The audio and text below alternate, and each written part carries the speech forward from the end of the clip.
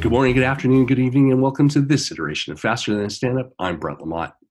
I'm Patrick Dodd. I'm Ronnie Chan. So today we're talking about the next myth in our series on Agile myths, and this one is there are no rules for Agile. Now, I always find that one interesting because people say, oh, there are no rules. Ronnie, give me an example as to why there are rules, or how there are rules, or are there rules?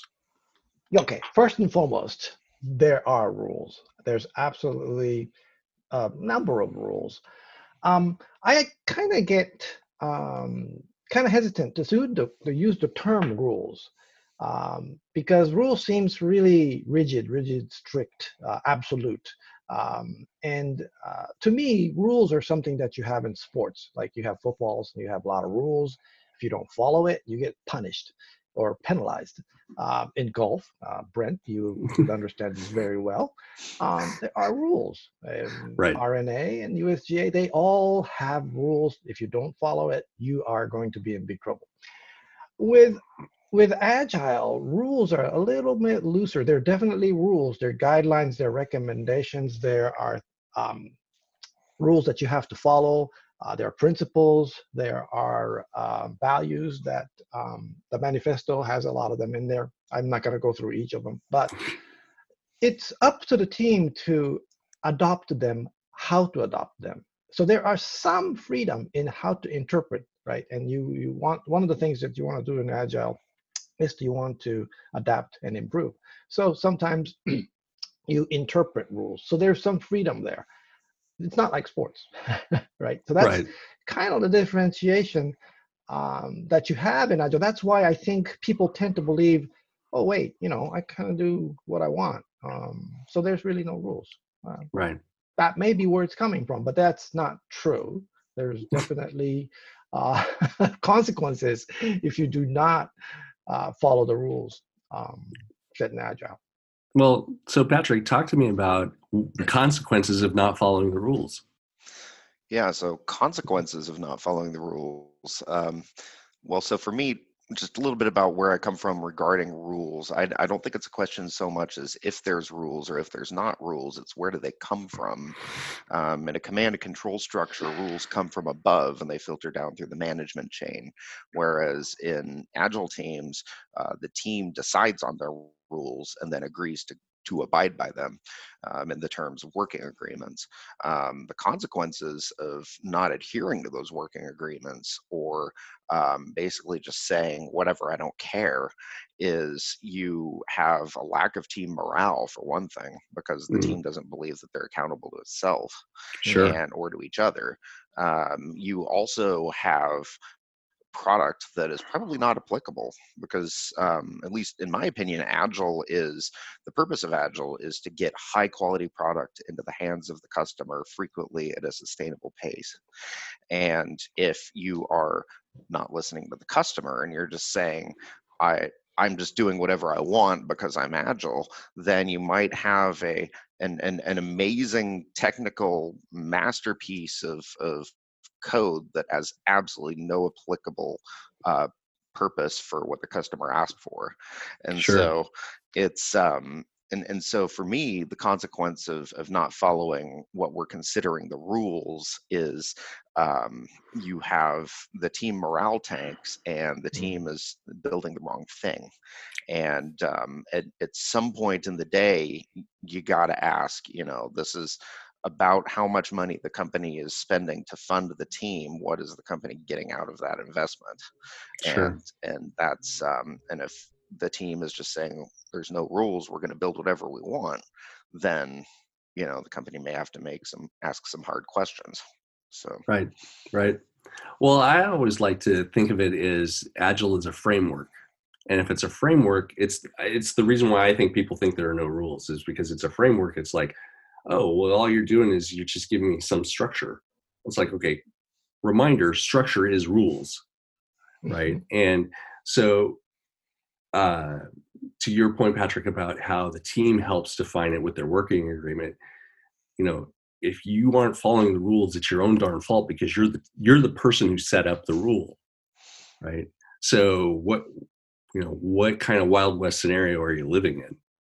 And the smart teams are the ones who actually say that there are rules, but it's flexible, right? If they approach every situation with some flexibility and some openness to it, then they're going to be in a much better circumstance than a team who is doing the exact opposite and they're saying that there are too many rules, right? Because we've seen the flip side of that, where there are teams who do the anti-pattern of, oh, well, we haven't checked all the boxes here, so we can't say that it's done.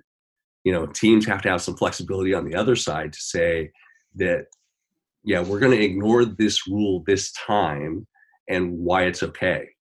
Well, and there's some rules as well that, come out of the Scrum Guide, for example. Like if you're on a Scrum team and you're doing Scrum, you may want to look at the Scrum Guide, and there's some things in there like a team needs to have retrospectives, and I've heard this myth applied in the context of, well, we've decided as a team not to do retrospectives, and those are our rules, but it's that a consequence of that kind of action, as well as not sizing or not doing sprint planning or anything like that, is you don't have a baseline.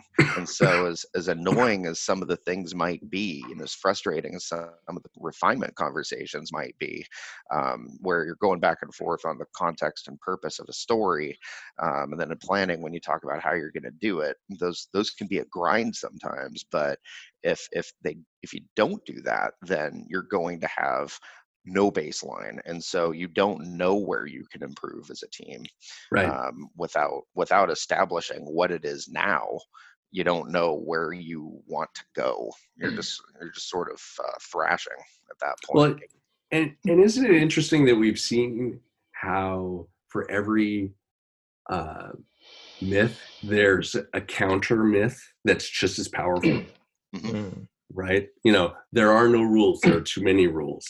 Ronnie, you were going to say something? Pick up on a couple of things that you guys both mentioned. Yeah. Patrick, the ultimate consequence is not being able to deliver your product. We are all doing this to deliver a product, right, in time that meets our stakeholders' satisfaction. And this is a framework, right? So there are room for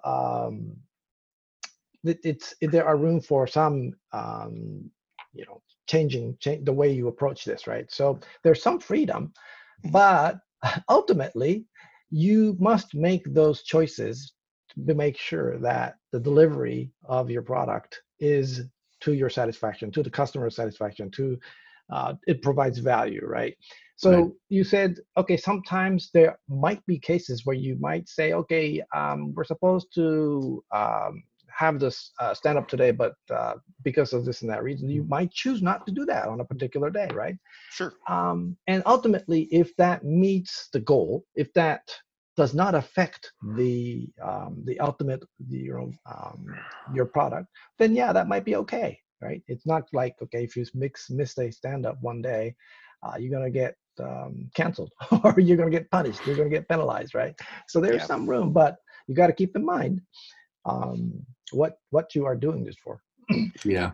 Well, and that kind of it's funny, the counter myth, because inevitably whenever we talk about the myth of there are no rules in Agile, it always flips to the there are too many rules in Agile. Exactly. Because I think the no rules in Agile myth is a backlash against this perceived notion that Agile has all these rules that you have to follow. And I think that part of that goes back to Scrum Masters and Agile coaches that are talking about it in the wrong way. Like stand up. Ronnie, something that you mentioned earlier brought this up, which is the idea of stand up. You show up on time. You're supposed to show up on time. It's a 15-minute meeting. Like you definitely need to do that, or else you're not going to get a chance to talk because the meeting will be over. But but there's some coaches and Scrum Masters who do this thing where they say, okay, if you show up late for stand up, you put $1 in the jar or something. Yep. And it's like it's punitive. It basically sets it up as this kind of a public shaming where it's like, we're not supposed to shame each other. We Yep. just need, as coaches and scrum masters, we need people to understand the consequences. Like, you showed up late for stand-up, so you were not able to plan for the day, and there's things that somebody else worked on that applies to what you're working on, and now you're going to have to sync up offline, and there may be miscommunication. Yep. Not, oh, you're a bad person, put $1 in the jar. Well, I always wanted to know what they do with that money. Right. Yeah. Because and some scrum masters who I've worked, I know some scrum masters I've worked with in the past have actually taken that money and they turn it into treats for the team. And it's like, all right, well, yeah, do you. Oh God, and there's an anti-pattern right there. Like, you're rewarding the team for dysfunction. Awesome. Yeah. Right. Exactly. Yeah. All right. Well, I think that's actually a good place for us to stop. So until the next time, I'm Brent. I'm Patrick. And I'm Ronnie. Until the next iteration, you can give us a rating at your podcast provider, shoot us an email at info@fasterthanastandup.com, or you can find us on Twitter @fasterstandup. Thanks for listening. And that was Faster Than a Stand-Up.